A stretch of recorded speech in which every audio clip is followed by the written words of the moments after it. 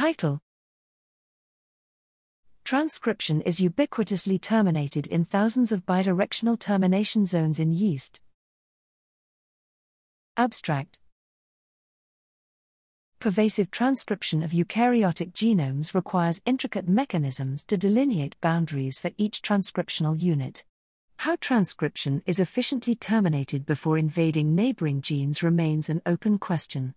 Here, after dissecting the cleavage and polyadenylation landscape using a hybrid approach, we observed thousands of bidirectional termination zones in the genome of Saccharomyces cerevisiae.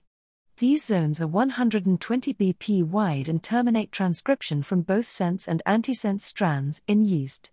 They are ubiquitously used as termination sites for both coding and non-coding genes. We suggest that the known transcription termination efficiency element, UAR motifs, serves as the central elements in these zones.